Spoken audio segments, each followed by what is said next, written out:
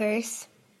Committed to uncompromising expression, Black Veil Brides is a transcendent celebration of life-affirming power and anthemic catharsis, with a legion of like-minded fans and supporters worldwide.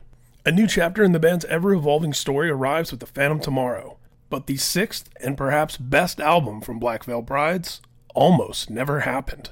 I'm Ryan J. Downey, and in this podcast series, we'll explore how Black Veil Brides brought themselves back from the brink, and the band's rebirth with The Phantom Tomorrow. This is the story behind the album, as told firsthand by all 5 band members and some of the most important people on the team around them. We'll hear from Jake. That was kind of like a crazy moment for me personally. I didn't really share it with anybody, but I had that like, holy shit moment, like where, wow, like we're actually doing this, like, 10 years later, this is actually going somewhere.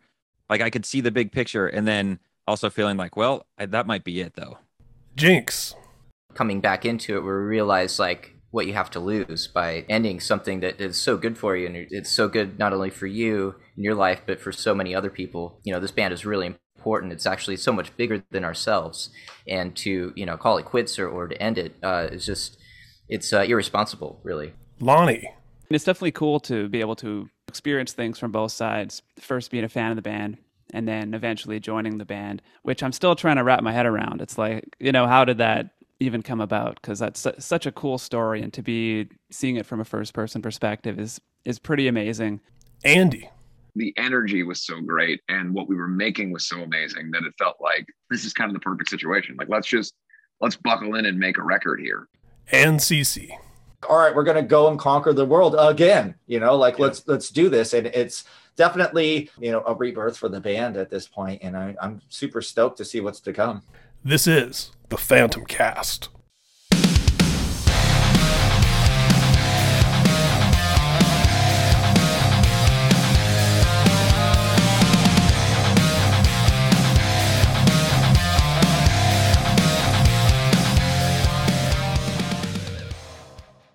A gothic vision first summoned in a small town by an isolated kid fascinated with death, rock, theatricality, and monsters, both real and imagined. Black Veil Brides is now a postmodern hard rock institution, with a legion of like-minded fans and supporters worldwide. A new chapter in the band's ever-evolving story arrives with The Phantom Tomorrow, an ambitious 6th album pushing the music of Black Veil Brides forward without sacrificing their beloved signature sound. Built around a thematically rich story, written by singer Andy Biersack, The Phantom Tomorrow combines imaginative world-building with unrelentingly catchy and melodic bombast. The twin guitar attack of Jake Pitts and Jinx cut through with sharp precision, overtop the steady pulse of powerhouse drummer Christian Coma and the fluid, rhythmic dynamics of bassist Lonnie Eagleton.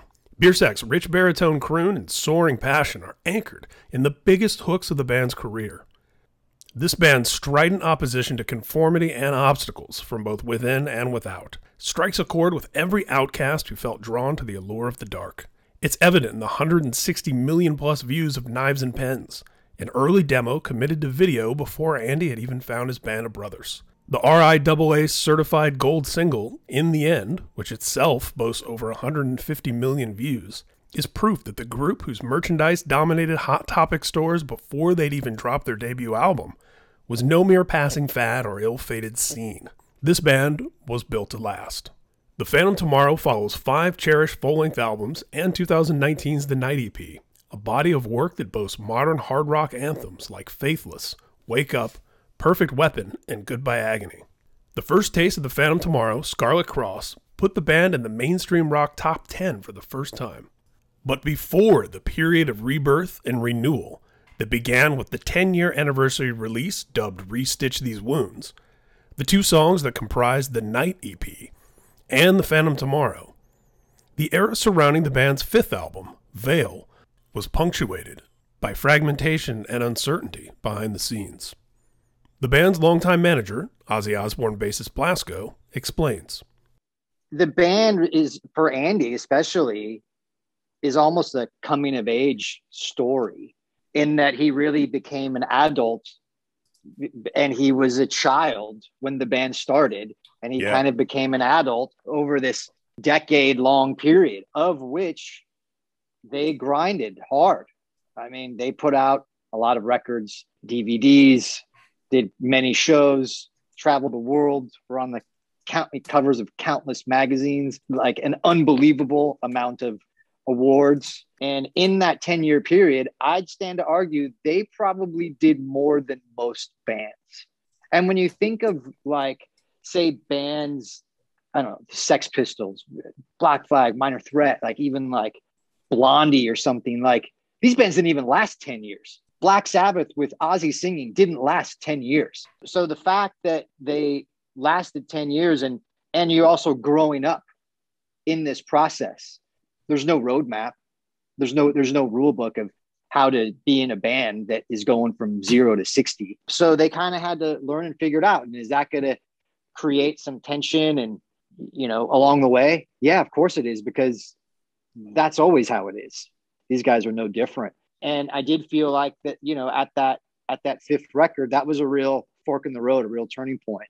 He starts experimenting with solo stuff and getting frustrated with that 10-year period of, kind of things that he's gone through, and all of them too, right? I've seen all of them have different levels of frustration at different moments along the way, whether it's like, they didn't like the choices being made. Maybe they didn't like a tour. Maybe they didn't like a producer. Maybe they didn't like a song. These are all things though, right? Like, I mean, as a musician as well, I speak that language. So I understand the frustration comes with it, because I've been that guy too. Here's Andy. The initial idea of doing the solo stuff was to be able to do something that was different than the band. A lot of the bands that I loved growing up, the singer would get an idea for something different that they want to do, and then ultimately the band would become something completely different. And while I can respect and understand musical evolution and growth, I never wanted Black Veil Brides to become something other than what it organically was going to be from record to record, with us as a band deciding that. So that was the initial impetus to do the solo stuff. And then just circumstances within the band and situations that were getting more tedious and difficult, kind of, it needed to happen in many ways for us to kind of reset. Another important thing to note is that we had been touring for 10 months of the year for 6 years straight, and we were pretty burnt out, in many different ways we were burnt out.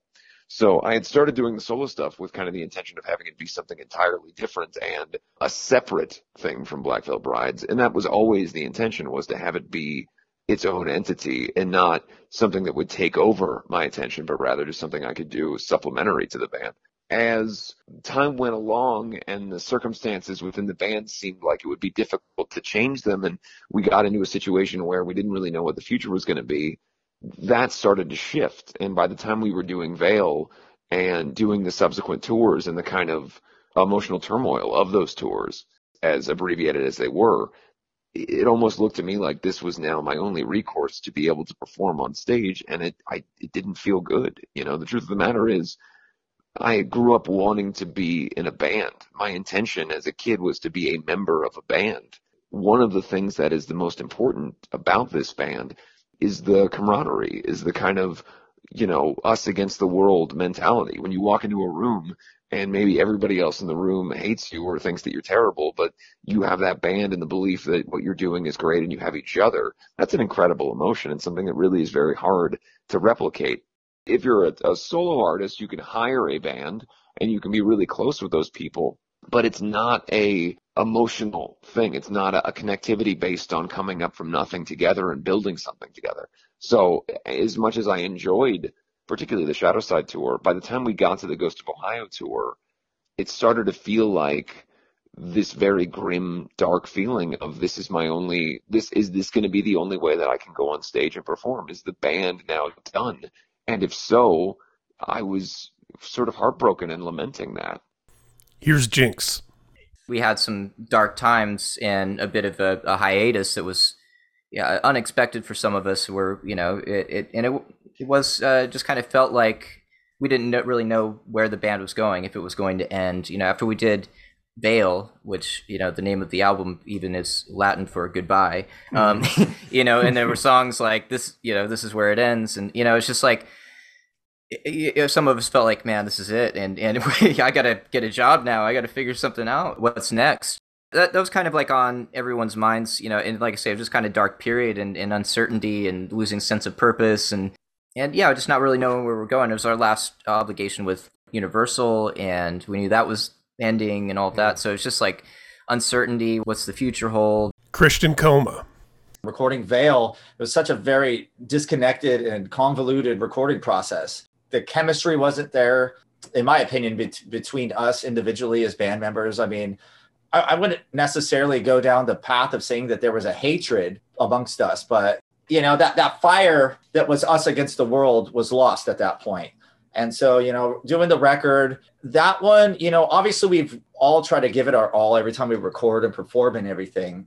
But for me, I don't want to necessarily say that I was just going through the motions, but I wasn't as passionate for it at that period because, you know, everyone's kind of doing their own thing. And Black Veil Brides has been such a focus in my life, but it felt like it may have been something that wasn't on, you know, the front burner, so to speak, for everybody. And so it was just kind of like, all right, let's get this done and let's do this.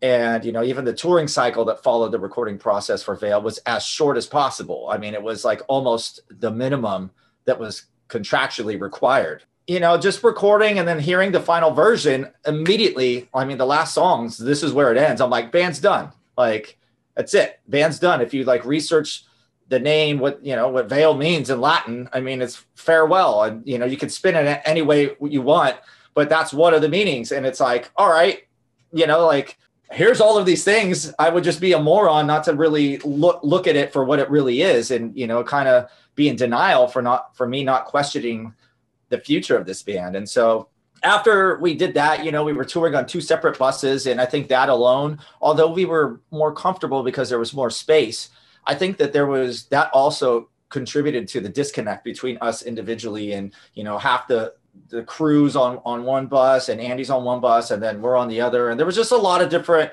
things that were in the mix that just we weren't like clicking and firing on all cylinders. Jake Pitts. Well, Veil was when we toured in 2018, I guess. And yeah, we did like one full tour and then we had what seemed like it was supposed to be the second leg of it. It seemed like, I don't know, it was like 3 weeks or something. Played a couple festivals in there, and then we did like 2 weeks on Warped Tour, and that was it. It was literally what we had to do contractually to fulfill an obligation, a prior obligation, and it was literally like the bare minimum amount of shows that we were required to do, and we did them, and then that was it. And I specifically remember playing Rock on the Range, and that was our last show in 2018. And we played main stage. It was our first time. We played Rock on the Range like 3 times now, 3 or 4 times. And it was our first time playing main stage. There was a huge thunderstorm coming in, and we had one song left in the end, and we got cut short because there was lightning within 5 miles of the stadium. And so they shut us down, and we were very confused. We're like, can we just get the one more song in? And we didn't want to leave the stage. It was kind of a surreal moment where, you know, so much of our career has been, especially at festivals and stuff, have been people flipping us off, booing us. And I can't count how many times it's been really awkward playing some big festivals like that. And the whole crowd on main stage was chanting one more song and they wanted us to keep playing, but the festival was shutting us down. I think they ended up evacuating to like shelters and stuff because there was a big thunderstorm rolled through, and the show got shut down for like 3 or 4 hours, and Avenged Sevenfold headlined. They ended up getting to play. But that was kind of like a crazy moment for me personally. I didn't really share it with anybody, but I had that like, holy shit moment, like where I was like, wow, we're actually on main stage and people like this band. And this was so much fun playing the show, even though it was pretty short. But I felt like, wow, like this could really be like the next step to like the next tier of like, you know, making it and having this band be successful. But at the same time, I felt like that might have been the last show that we ever play. I have no idea. So it was a really weird thing. It was really weird emotions to feel like, wow, like we're actually doing this, like, you know, 10 years later, this is actually going somewhere. Like I could see the big picture, and then also feeling like, well, that might be it though. So it was pretty weird. Jinx, the band's classically trained violinist and composer, turned his attention toward film scoring. Jake focused on sharpening his producing skills, and as Andy began to put together his second solo album, The Ghost of Ohio, Jake started new musical projects as well. I mean, during that period, I didn't really know what was in store for Black Veil. I know Andy was doing his solo stuff, And I just kind of like, I was like, well, in this time, I've got to rely on myself. So I'm going to do what I'm good at. I really started to focus more on like the mixing elements of production because I could record and that was no problem, but I didn't quite really know enough about how to actually mix and make something sound like an A-list producer's album would. So I really just started diving into that, and you just go down the rabbit hole of YouTube videos, and at that time it was Creative Live classes with certain producers and stuff. Also, I mean, I think the biggest thing for me that I've picked up along the way is just paying attention whenever I've been able to work with a producer in a studio. Is I look at the gear they're using. I look what they're doing on Pro Tools, how they're using things, what plugins are they using, and I would always pay attention to that stuff. I think most people in bands don't have a clue what anything is, and for me, I mean, I'm a gearhead. I'm a nerd. I love all that stuff. So I'm like googly eyed over all these like preamps and compressors and all this stuff. And I'm like, wow, this is really cool. And most people don't even know what they do or what they are. So I just paid attention a lot and had a lot of groundbreaking moments with, something as simple as like learning how to use a grid in Pro Tools, like back in the day where I was like just in slip mode. And I'm like, wait, I didn't even know there was a grid mode. What? Like, holy, and it's like something so small and obvious. And like, yeah, that's like a beginner thing. It's like game changing. But I think I learned most of the stuff from hands-on, and then just really, during like the last 5 or 6 years applying myself in the mixing parts of things. I mean, every time I'm mixing something, I have that moment where I'm like, I don't know, this sounds like crap. I don't know what I'm doing. And then I come back and I keep chipping away at it, and then all of a sudden it sounds good. And it's just kind of a process I go through. But even where I am right now today, listening, just which isn't even that long ago, like listening to the Night EP, I'm like, holy crap, like I should have done this different and this was wrong. And I hear already how much better I've gotten just in a really short amount of time. You go through this like really long learning process. You're learning a little bit at a time and you're getting better. And then it's kind of is like has a snowball effect where things just really start to like come together at a certain point. And I don't think anybody can really learn how to mix well without giving it at least 5 years. I think 5 years of doing it and practicing, your stuff will sound pretty good. And I think that's where I'm at now. It's like I think things that I can mix sound pretty good. And yeah, I mean that was a lot of what I was doing at that time. And then I met my now wife Ina in 2016, and she was a singer, and she had been in bands in Ukraine, and she played me some ideas that she had, some songs and demos and stuff. And I was like, this is actually pretty cool. Let me record a song for you or whatever. And I'll re-record the music, and then, I'll track your vocals to it. And we ended up working on that, and just kind of like, I didn't have any plan to like make music with her. It was just like, let's do this thing. Like I had the time. Right. So we did it. It ended up coming out really cool. And then it just kind of like happened on accident. We just started like, okay, like we just accidentally started making music together, like writing music together. And then I just started recording it. And then next thing you know, we had like a few songs, and we just kept going with it. And then we're like, okay, let's make a music video and put this out. And we just kind of started doing that. So my focus kind of went away from, I got to figure out how to be like a producer, and I need to find bands to work with. Like I did a couple, like it was weird. I had a weird time where I worked with a lot of bands like internationally where I never even saw them, where they would hit me up and be like, hey, can you like mix our EP? And I'm like, okay, let me hear it. And then I hear it and it's a total train wreck. And I'm like, okay, well, here's what I can do, but this is how much it'll cost. And, they would either agree or disagree. And they'd be like, okay. So it was a lot of stuff where I ended up retracking guitars and, it's programmed drums. Sometimes they were real. The hardest thing was working with vocalists internationally. A lot of people, when they're first starting out and they record a vocal, it's like they do one take and put it down and that's it. And they give you like one vocal. So I actually sang like harmonies and stuff for them, and, had some different projects there, but I was kind of doing that. There was a period where I worked with several artists from Europe that they would hire me as a producer, mix engineer, and I would do their EP. And it was everything from like some electronic music, like electro pop to just metalcore. So it was interesting. When Ian and I started working on music, we just kind of shifted focus, and I was like, oh, this is nice to be like writing music and making music again. We just ended up working on some stuff for a little bit, and then it took a long time because I was also learning a lot about mixing, but we made a full album and we put that out. And then I went down the rabbit hole of she got me into EDM music, and I went down that whole path and learned how to produce EDM music, which that probably consumed about 2 years of my life, learning how to do all of that, which I'm still like, not the best at, but learning how to do everything from like a big room song, just big epic synths, like festival style music, to dubstep and hard trap. It kind of, I kind of went the full circle of learning how to produce EDM in a very short period of time. But I think I was able to do that on a pretty okay level because of the prior knowledge I had. So, I've used Pro Tools since 2005, and I was like, well, okay, let me get Ableton and learn that. And I had it pretty much down in about a day or two. I was like, okay, I get the gist of it. I know what I'm doing. And then it was just little things from there.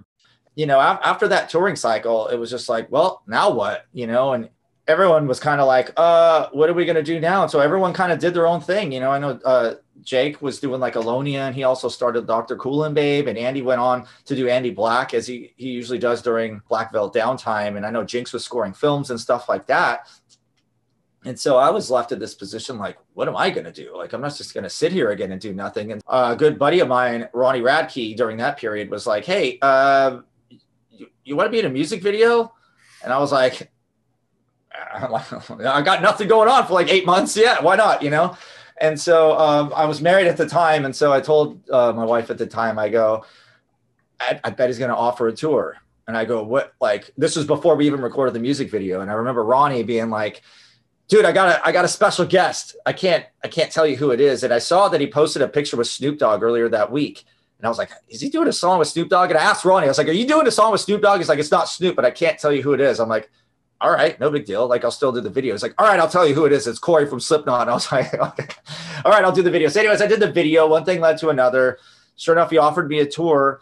And, being a drummer, I was actually thinking about this today. You look at a drummer like Travis Barker, that dude every day he's working with somebody different.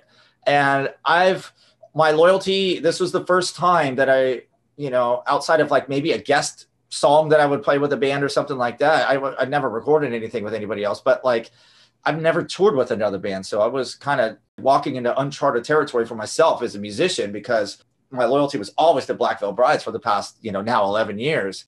Lonnie Eagleton. Kind of grew up being a fan of the band. I'd go to shows, listen to the records, watch interviews, like all kinds of stuff, right? I always wanted to kind of maybe join a band one day. My career at that time was a guitar player, bass player for hire. So I would get hired by artists to go on tour with them and play in their backing band, like that kind of thing, right? A friend of mine who was a drummer, he knew Andy. He drummed in Andy's solo project. His name was Bo Evans. And basically when Andy was doing his Ghost of Ohio solo tour in 2019, Bo recommended me to play in the backing band for that tour. So that was where I first got introduced to Andy. And the funny thing is, him and I didn't even meet until the first rehearsal. It was all done through email communication. And he just checked out my Instagram, checked out the videos I had online. And he was like, yeah, cool. This guy looks like he'd be a good fit. And then we communicated over email a bit. Then we met at the first rehearsal. And the tour went really good. And Andy and I really hit it off right away. I could tell right away that we were both, going to, some sort of relationship was going to develop in the future beyond us touring in this solo project. I was like, yeah, I'm really getting along with this guy.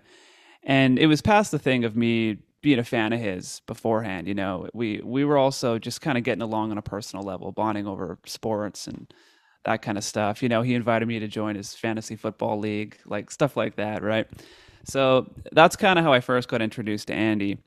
By the time we got to the end of that tour, I had really decided, and prior to the tour, I had already started thinking about it. By the time we got to the end of that tour, I had really decided that no matter what, I was going to find a way to make this work, and that we as a band were going to find a way to get out of the situation that we were in, and we were going to come back together and be whole again and be happy again. And so as the Ghost of Ohio tour progressed, my mind was really focused heavily on how do we fix this situation. I can remember vividly kind of the really pivotal moment for me was we were doing one of the two farewell Warped Tour shows. They did two kind of one-off shows, one on the West Coast, one on the East Coast. And it was the Atlantic City show. And I'm backstage and we're shooting the shit and talking to people that we've done a million tours with, stage managers, crew people that we've known over the years. And I was kind of having like an out-of-body experience, because as I'm talking to these people, I'm also consciously looking around the corner and aware of the fact that there's this giant sea of people on the beach in Atlantic City that I'm about to walk out and perform for. And it just felt wrong if you could, I mean, not that it felt wrong to perform a show in front of all those people. It felt wrong that it wasn't the band that was doing it. All I could think was, I really want to be doing this with my band. I want to go give a real kick-ass rock show like we can. And it just felt like a half measure. It felt like, it wasn't everything that it could be. Now, that's not to say that I wouldn't want to do solo stuff in the future, but it always is supposed to be a extra thing that I can do, not the thing that takes over everything that is my career. It was really a moment where I realized no matter what, we have to figure this out, and we have to move forward and get to a place where we can go back and make records and be the band that I know we can be. Because at no point did I ever feel like if we could get in a better situation and get out of what we were in, I never felt like we were done. It just felt like we had reached this kind of impossible situation and this impossible, dilemma. And what do we do? So it became the entire central focus of everybody to get this back on track. That tour ended, and shortly after that, he was starting back up with Black Veil Brides. Full-length record prior to this was Veil. It was never really set in stone, but that was kind of, quote unquote, like the final album from the band in many ways. The lyrics reflect that. I think a lot of people kind of knew that this might be it. And no one was really sure about the future of the band. Like, they hadn't officially broke up, but that record was, quote unquote, the end, you could say. Sometimes things need to change in order for progress to be made. And for whatever reason, that lineup wasn't working anymore. And they needed a new bassist at the time. So they reached out to me. He ran my name by the other guys. I guess they all had a meeting, and they all figured I'd be a good fit. So it was pretty much as simple as that. And then we all met at a restaurant in LA. And that was kind of the first band meeting with the new lineup. We all just kind of chatted about music, and I told them how grateful I was for the opportunity, and we kind of discussed where the future of the band should go. We kind of reconvened and was like, well, what are we going to do? And, everyone was doing their thing, but I think that it was never really spoken about, but I think everyone was kind of worried that I was just done and just, joining Falling in Reverse or whatever band. And I remember I think it's a Sun Cafe. I think we met there for lunch, and they're like, well, and I was like, well, it's kind of stupid to let, this baby we created, this thing we've all contributed, for so many years, over a decade at this point, to just wither away and die, And so we did what we had to do to, repair the relationships. And I think now individually and collectively, we're getting along better than we ever have. And, it's that fire's been lit again, and it's burning pretty strong. And Andy kind of came back to us and say, hey, I just did my second solo record, toured it. I'm ready to do the band again and go, gung ho, full blast. We're like, oh my God, yes. All right. I don't have to get a job after all. We're all energetic. We're all excited. We're fresh. We got a new guy in the band who's great. We get along with. We're all getting along the best we've ever gotten before. And we're all just being very transparent, open with each other. No more hiding our feelings and, passive aggressiveness. And I mean, it's just stuff like that happens over time. You guys we're all squished together in a bus, and just tin can rolling all over the world, and you kind of you have little annoyances that you pick up with each other, and it's just each other's smells, and it's it's just too close for comfort sometimes, and you just kind of you grow apart. A lot of times, whenever there is a changing of talent, whenever there is a new talent that gets introduced into the band, that changes things. And that tends to change the dynamic. You now have someone that's stoked to be in the band, right? That's enthusiastic to be in the band. You have someone that brings in a different skill set that's complementary to what these guys have grown accustomed to. And like I said, it isn't even specific to Black Veil Brides. It's just the thing that I've seen. As a musician, whenever you change members, there is a shift for better or for worse, but it's generally for the better. Right? Not always, but generally it kind of fires everybody up and changes the enthusiasm of everybody because you have a different energy in the room now. And I think that we witnessed some of that, and that kind of speaks to that at the fork in the road, we made some tough decisions, but those decisions are now here. The band is about to release their 6th record as opposed to not even being a band anymore.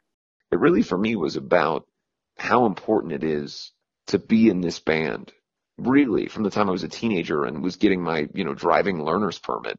The name Black Veil Brides has been synonymous with me, and that's not to say that only me, but certainly for me from the time I was a kid. If you said the name Black Veil Brides, I was somehow connected to it.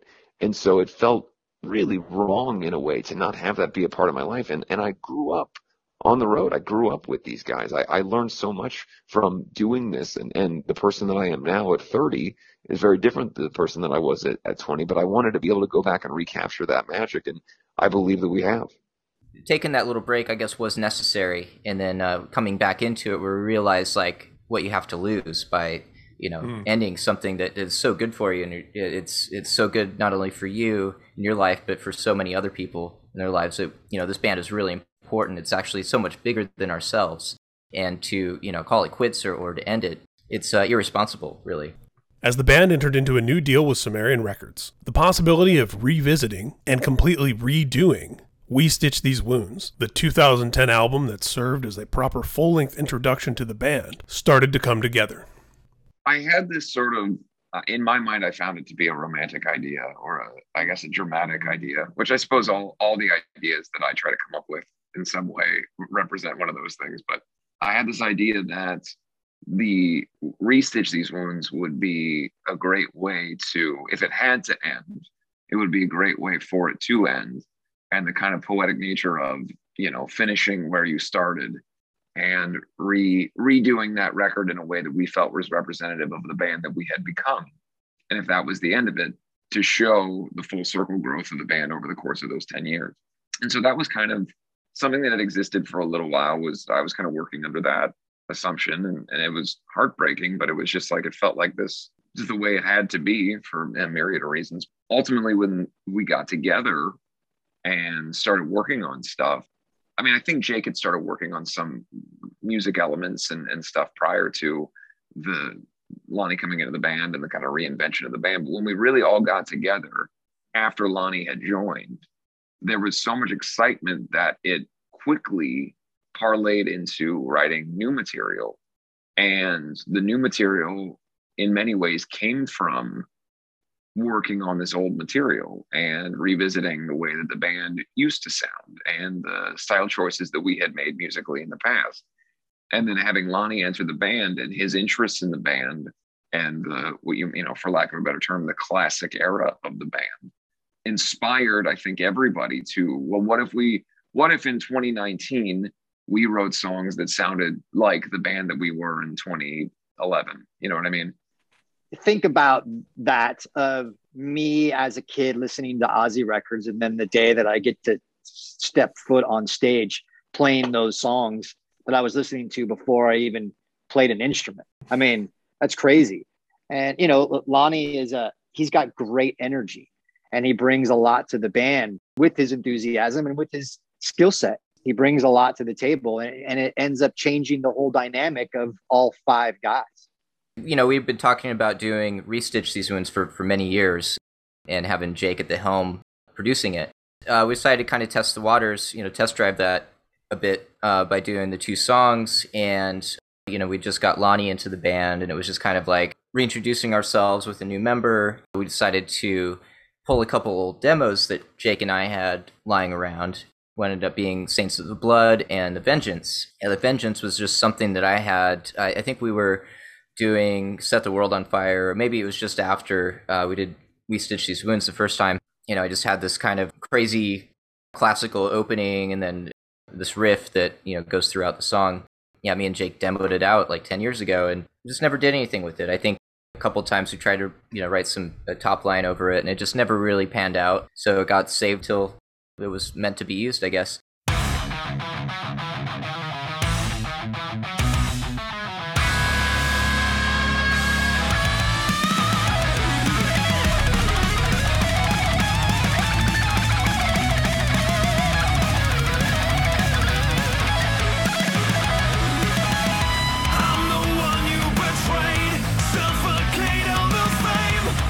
Eternal spans conjuring your ghost here in death.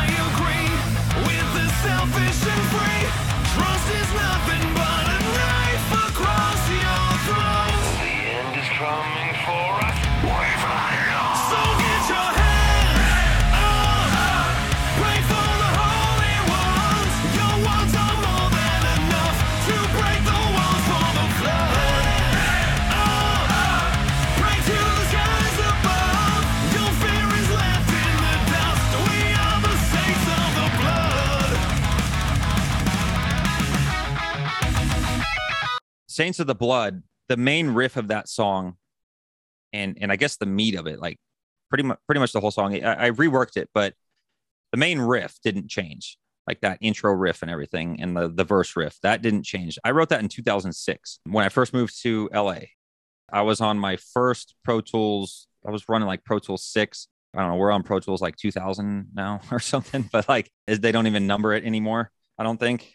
I had this riff and I made this demo, and it was just the most insane thing. It was probably like, I think it was about 15 BPM faster than the song is now, which the song is still insane. But imagine it like 15 BPM faster. And it just had guitar solos all over the entire thing. I didn't have like vocal melodies or anything on it. So it was just solos over the whole thing. It was a little bit different, but it ended up like I just kind of reworked that chorus riff a little bit. And I think I pretty much just changed around the pattern of it. It's basically the same thing, but just changed around the pattern.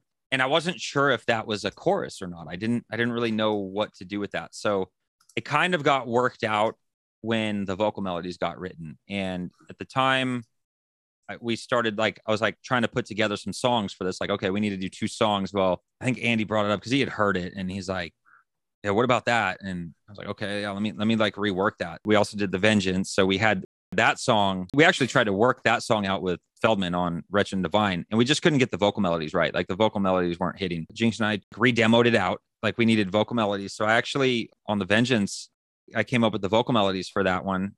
That's kind of how those songs came together. It was just really old ideas reworked into more of like what we would do now. Well, I mean, it's obviously more like shreddy, like old school Black Veil, but we wanted to modernize it a little bit to make it make more sense. Still, I think, I swear, like those songs could still be slowed down a little bit more. Like they're pretty insane. The guitar work on both those songs are absolutely insane.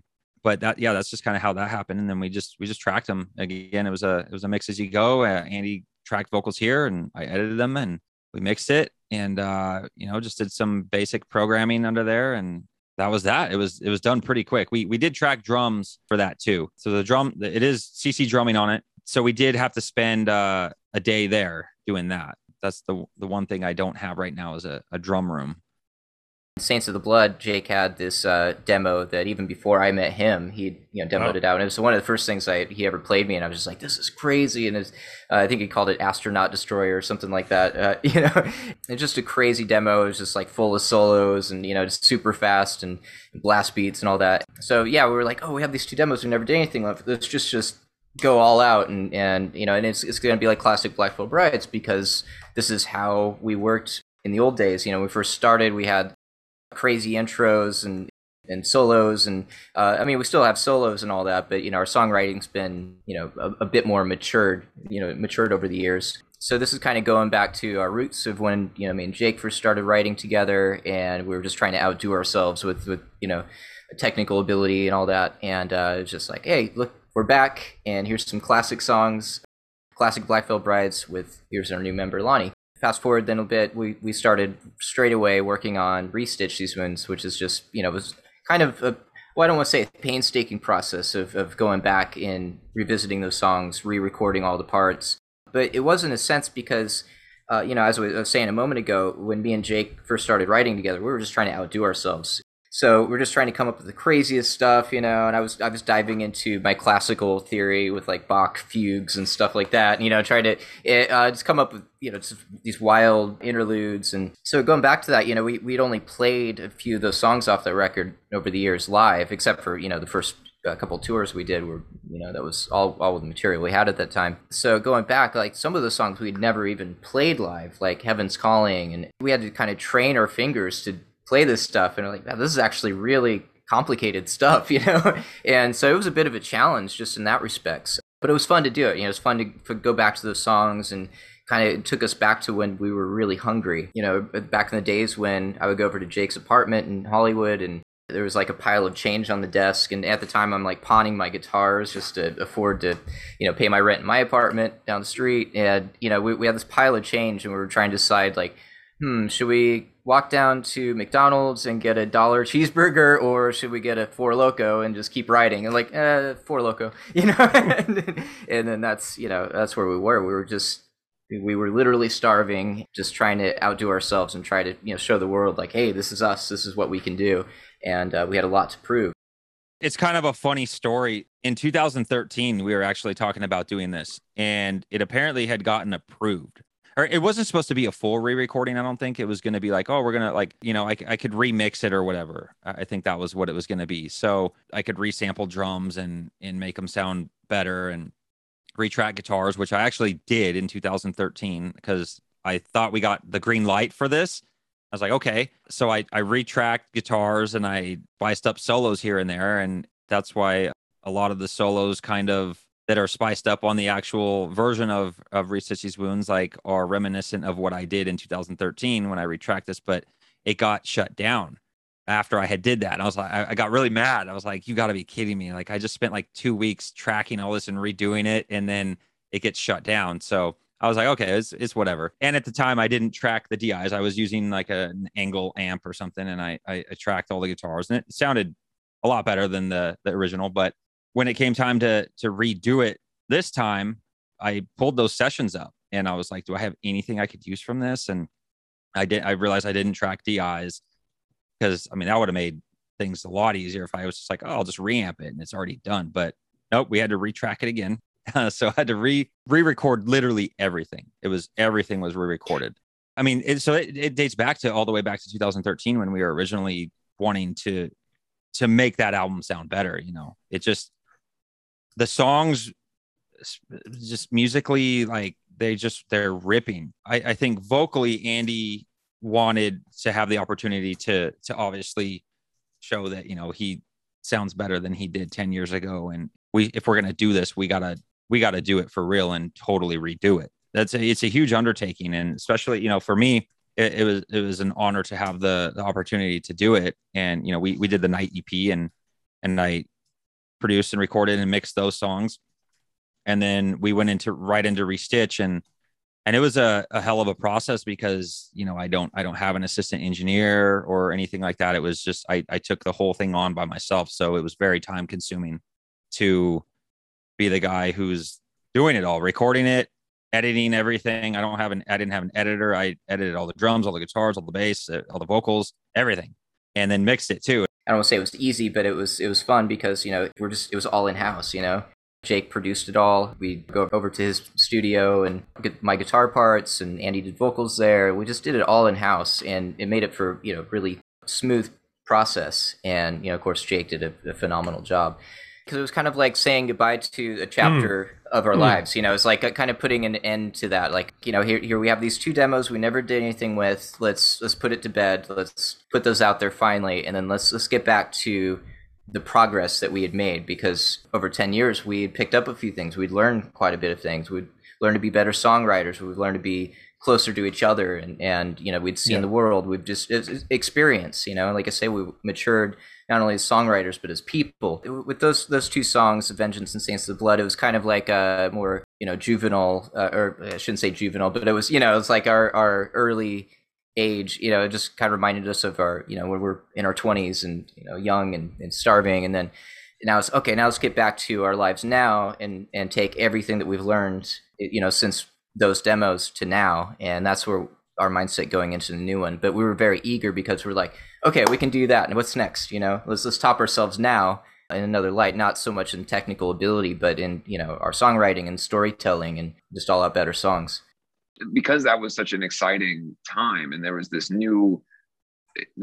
new kind of energy and enthusiasm just in general for the band, both in the band and then also, for the people around us, the people that we've worked with for years, who were consciously aware of the fact that we were not ending and that we were trying to start again and kind of have this rebirth. There was just a great enthusiasm. So it came together really quickly.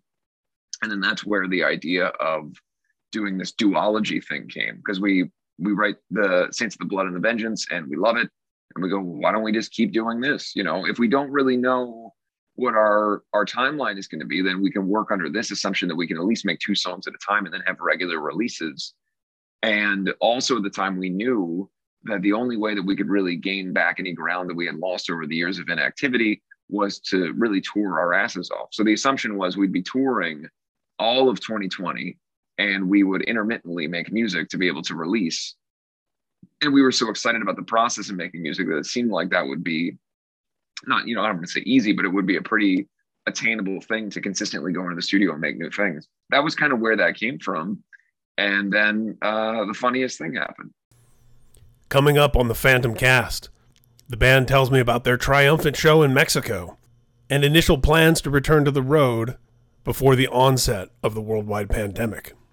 And then it's a deep dive into all things The Phantom Tomorrow, Blackbird, The Ninth Circle, The Phantom Tomorrow, the story, the imagery, the visuals. We'll hear from all 5 guys in the band and several folks behind the scenes. Stories about the making of the music videos and how the songs came together with producer Eric Ron. You guys have been great, and I've been Ryan J. Downey. Be sure to subscribe so you don't miss any episodes of the Phantom Cast. Will we live when we die?